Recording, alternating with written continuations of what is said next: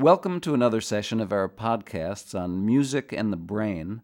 I'm Steve Mencher for the Library of Congress, and today I'm joined by Tawfiq Ben Amour, who's about to give a lecture entitled States of Mind, Music in Islamic Sufi Ritual. Dr. Ben Amour is Gordon Gray Jr. Senior Lecturer in Arabic Studies at Columbia University. And I'd like to start by not talking about the subject of what you do, but I'd like to hear a little bit about you. Where were you born? I was born in Tunisia, in North Africa. All right. And what was your family situation there? My father is a musician. He played a two-sided drum that you kind of hang on your neck and beat on with two sticks, one on each side. He used to sing as well. And he kind of floated sort of in and out of profane and sacred music. And he sort of did both and a bunch of other jobs. And so when he would come back home, he would just, eat quickly and then pick up his drums and go somewhere. And the music was part of the setting, really. You didn't have to try hard, to go to a concert hall to hear it. It was still within that era where actually music is sort of very functional and played within cultural settings and in many spontaneous ways. So the idea of actually performances, etc., would become the phenomenon of later years. How did you end up in the United States?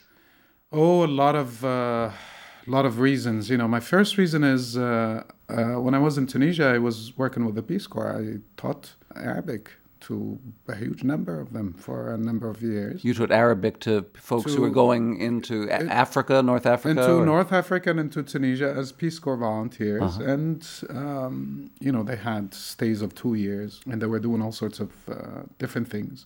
And that's how my questions about America started in my mind. And after a while, I felt that I needed to see it for myself, as opposed to hearing about it, from all of these really dear friends of mine.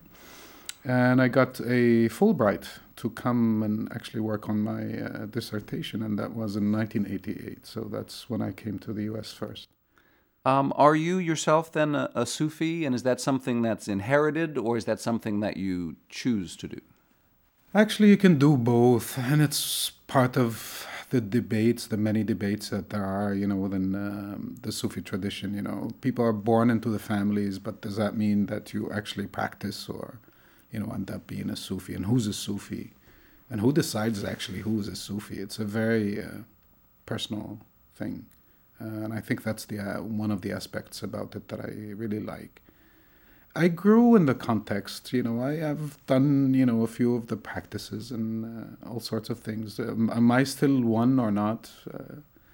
I am. It never goes away. So Maybe I better ask, what is a Sufi? a Sufi is a Muslim who adheres to the mystical branch of the religion. It doesn't mean that you don't actually practice all the tenets of Islam. You do. You fast, you pray, you don't drink, you do all the things that, the regular Muslims do. But then on top of that, you hold these beliefs that you can experience God and truth directly and wholly. And so in order for you to do that, you have to actually train yourself to be able to do that. Through ritual, through practice, through many years of, some ego smashing. At a certain point, we believe that when the ego is totally done with, then you can actually be in unity with the universe, with the greater being, with truth. And that's when you lose yourself completely into the totality of being, of the universe itself. So. Wow. It's sounding to me a little bit like Zen Buddhism, as you It described. is. It's like, it's mysticism is so similar in so many ways. I mean, what the Sufi calls fana, which is to lose oneself in truth or in God, is nirvana for somebody, or Kabbalah. The whole Jewish tradition is very close to this. So I think the mystics are the same, but where they start from is a different place, and how they get where they get is different. It's not the same path. Okay, we'll talk more about that in a Yeah, minute. yeah. But I saw that you had participated in a seminar on music and the brain last spring with my friend Jim Anderson, who I used to work with many years ago. Yeah. What's the most surprising thing you learned taking part in that discussion? I think one of the most surprising things to me, other than the amazing people who were there, actually, Jim was telling me details that I've wanted to know for many, many years, like how was Kind of Blue made and why is it such a great recording? It's an amazing recording. Which I'm talking recording about is that? Kind of Blue. Ah, And then he started talking about the session, and then I asked him other questions later, because it doesn't happen that often that you actually have that perfect thing happening. And by perfect, I don't mean perfect, that it's clean. I mean, it's real music, with all of it. What I learned that day was how to reconcile the many different ways, actually, of looking at the role of music within culture, within human history. I felt that the gap was really huge, in between us as participants.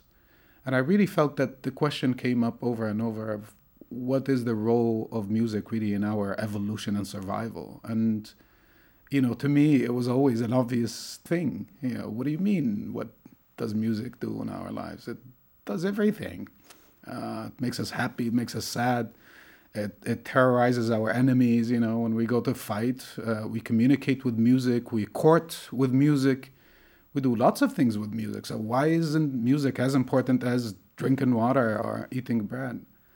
I think I realized a bit of that gulf. And I think since then I've been thinking a little bit about what it is that happened that created this kind of rupture a little bit. People up to 150 years ago were talking about, music in therapy, how to use music, to cure all sorts of ailments, psychological diseases, all sorts of things. And now all of a sudden we're back to zero and we're saying, we want to actually study the effects, of music on the neurons, on the brain, and how many chemicals are, secreted at listening to a certain type of music, etc. And it feels to me that it's sort of a backward way of going about it.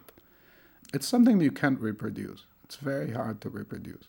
Somebody who gets into that sense of bliss, or enchantment or trance or whatever you want to call it today. I'll be talking about that, in more detail. But it's not something like you could put in the lab and, and have all the conditions, that are favorable to induce, this person to live the experience. It's very different than that. It's so embedded in so many other things, and sometimes it doesn't happen. And most importantly, it has a condition. The first condition is you have to believe, in order for it to happen. So, with all of that cut out, I felt that I was there in that conversation, almost awed, by the gap, and questioning myself of what had happened in these 150 years to humanity, and to a point where music is so estranged from us now, that we have to actually ask those questions. Nobody asked them 150 years ago. I was taken. I mean,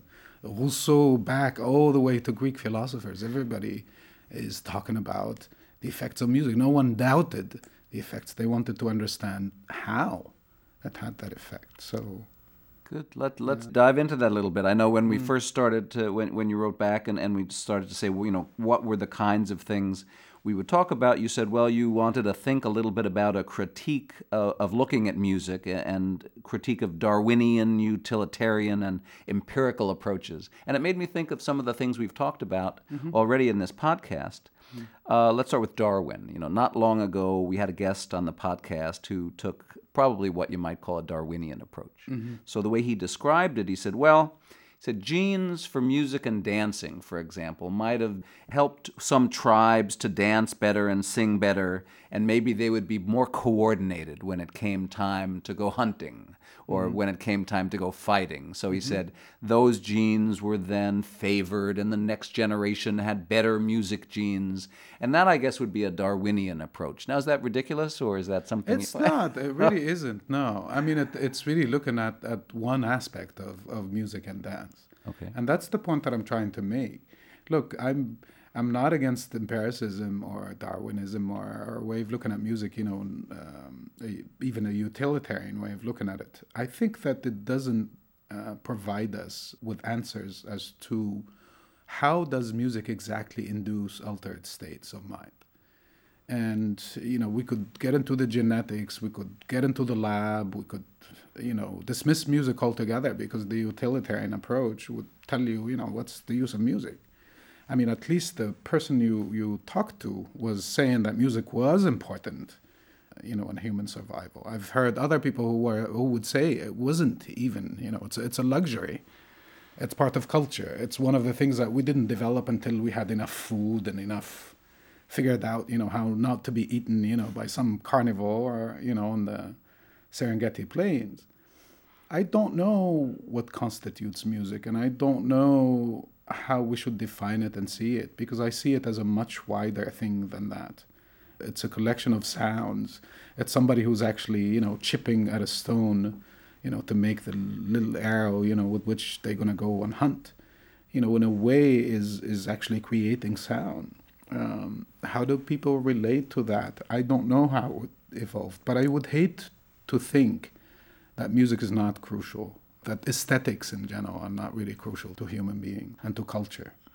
In terms of the utilitarian, I have my own pet peeves in a sense that we think, well, music is, instead of listening to music or instead of listening to the feeling of music, sometimes we talk about music because it's good for us. Music is good because it brings people together in religion, or it serves a particular role in films to make our emotions come to the surface, or might soothe a child, or we talked about inciting an army.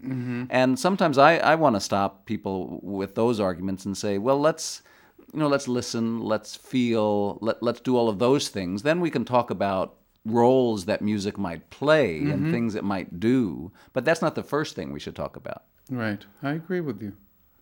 I agree that, the social role is obviously very important. There's no doubt about it. I mean, most of music is very communal.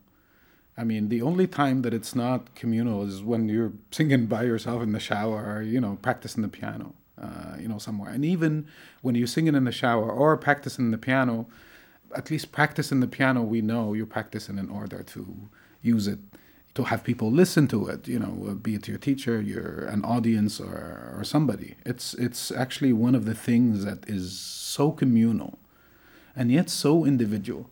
And I think that's such a wonderful thing about music, in a sense. We could go, you and I, to a concert and sit there together and experience it together, because it's meant to be the musician and us listening to the musician and interacting with them. But we could have so many different feelings and so many different emotions. Each one of us will leave probably the concert, with different feelings or different ideas, about what it was. So I think we've been a bit divorced from that emotional link that we do have, with music. Even though, we say it makes us sad or it makes us happy, or why is this is such sad music? It has healing properties. It really has this incredible, effective, array of properties that can actually lift us up, that can actually heal us, psychologically and even physically. I mean, that's known. It's the link that's the problem.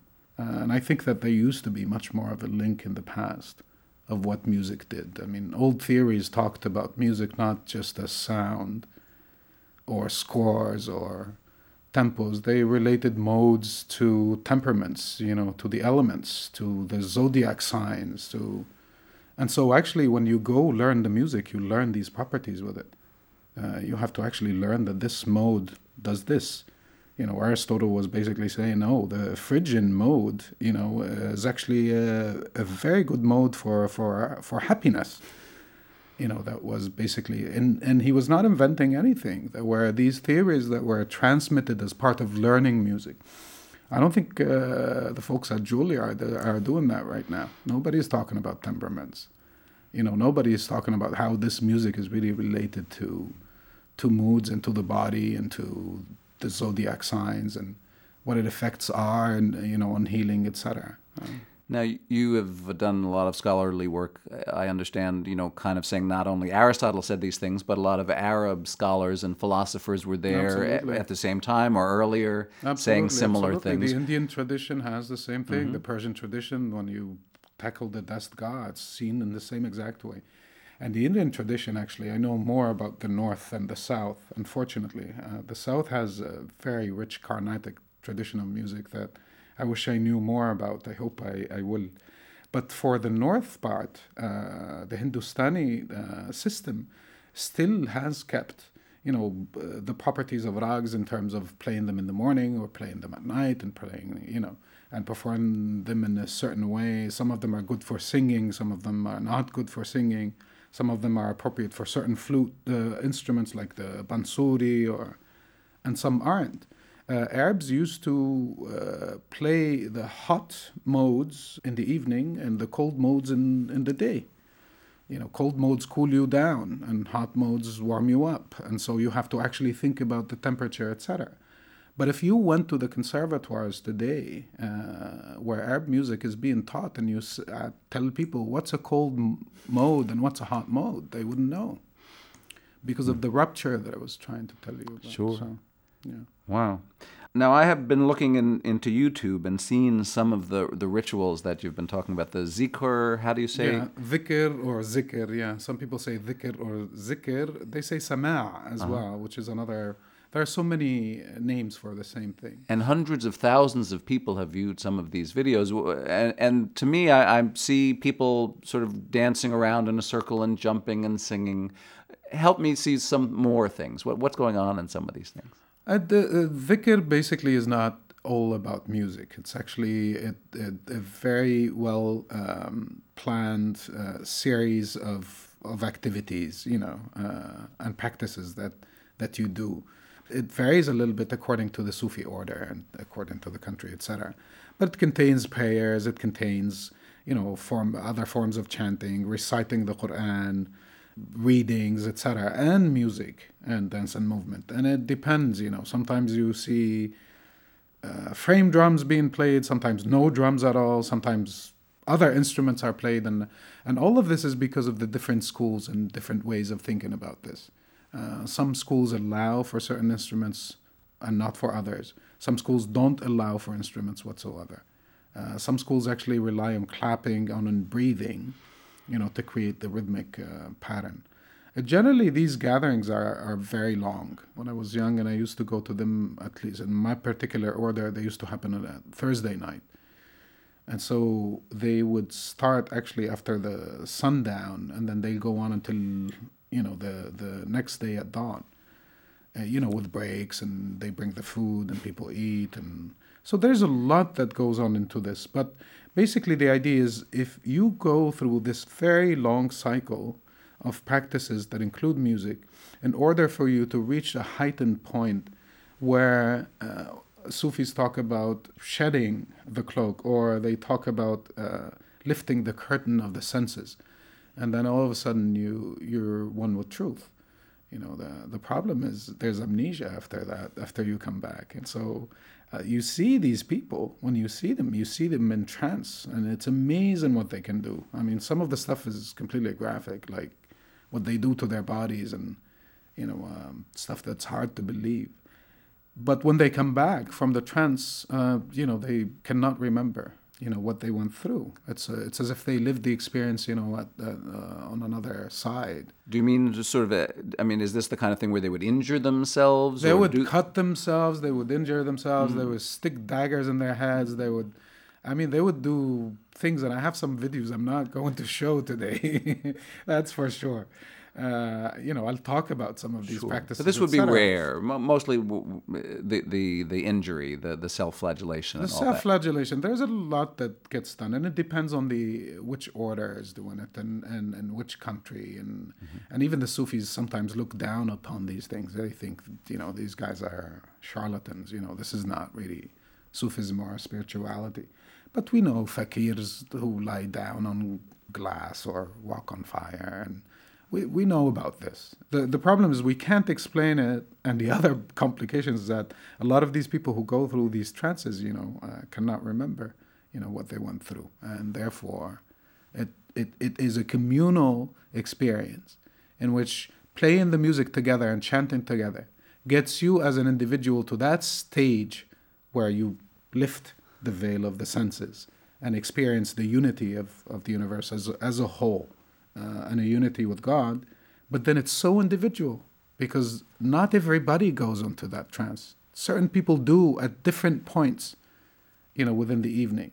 And trances last for different, times. Sometimes it's really short, sometimes it's really long, and you have to really take care of the person who gets into a trance because they can hurt themselves. The music has to go on because if you interrupt the music, then from heat they get really cold. And then, it might be a shock in coming back, to this world. And so it's a very individual experience. It's like death. We'd accept that there's a resurrection after that. We all know about it. We all are going to experience it, and yet we experience it so individually.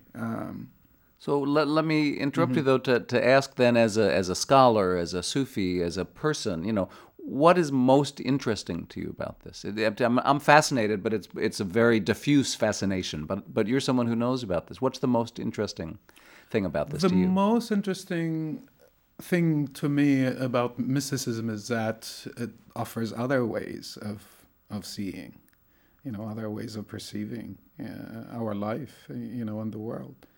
And I'm not saying it's the way or it's a better way, but it's another way. And, there are lots of Sufis who live in so many different ways. And I don't think I want to create a bit of a conflict in between, the scientist, the empiricist, and the Sufi, because I don't want to create that.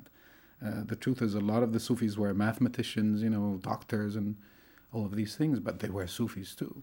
And I don't see the contradiction between the two. So it's music and dance, and that's part of what brings them through into this spiritual realm, into this mystical realm. Right, and music is only a tool. It's only a means, to all of this, which actually raises other questions, I'll probably talk about in the lecture today. Wow. Before I let you go, I want to ask a little bit about the whirling dervishes who I saw in Cairo, in the old city there. Is this another kind of Sufi ritual, or are these folks... It is the same dhikr. It depends on which setting you've seen it, A lot of it is like really shows now. And I think we have to distinguish between performance and ritual. And I'm not saying that there's no place for performance. I think there is, as long as performance doesn't pretend that it's ritual, because it's not. Did you see where the guys actually in colored robes... They were colored. Yes. And when they whirled, did they lift their robes They up? went almost up to the top of their heads. It's a folkloric show. Egyptian invention. Tourist. Well, now I'm really disappointed. Of whirling. I actually don't like the word whirling. I generally go for turning or something like that. Well, tell me what the real thing is. It's so hard to come by now, but it's actually part of the Mawlawi Sufi order. It's one of the main Sufi orders of Mawlana Jalaluddin al-Rumi, and everybody knows Rumi. I'm so glad he's such a popular poet.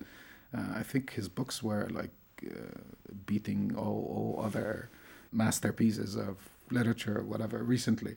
He's the founder of this order, and this order actually is found in many countries, including Turkey is the main place for it, even though Jalaluddin al-Rumi is Persian, and his poetry is in Persian. He spent a lot of time in Qom, in Turkey, and so the Mawlawis have this dance that we know as the whirling dervishes. It's really full of symbolism. In so many different ways. It's one of the things I will be talking about today a little bit. That the turning, the movements, the color of the robes, the way they progress, and all of that actually is very symbolic. Just to give you an example, not to go through all of this, it's a long ceremony. But as they come in, on top of the white that they wear, they wear a darker cloak. Black or gray, And one of the first things they do when they stand and the sheikh is there is they shed it. It's the act of shedding your other life and entering another. And the symbolism continues with every single thing that they do. So sure. Well, I look forward to seeing more of that, and I look forward to hearing more about you and your fascinating work. This has been one of our podcasts on music and the brain from the Library of Congress. I've been talking to Tawfiq Ben Amour. I'm Steve Mencher, and thanks for joining us. Thank you.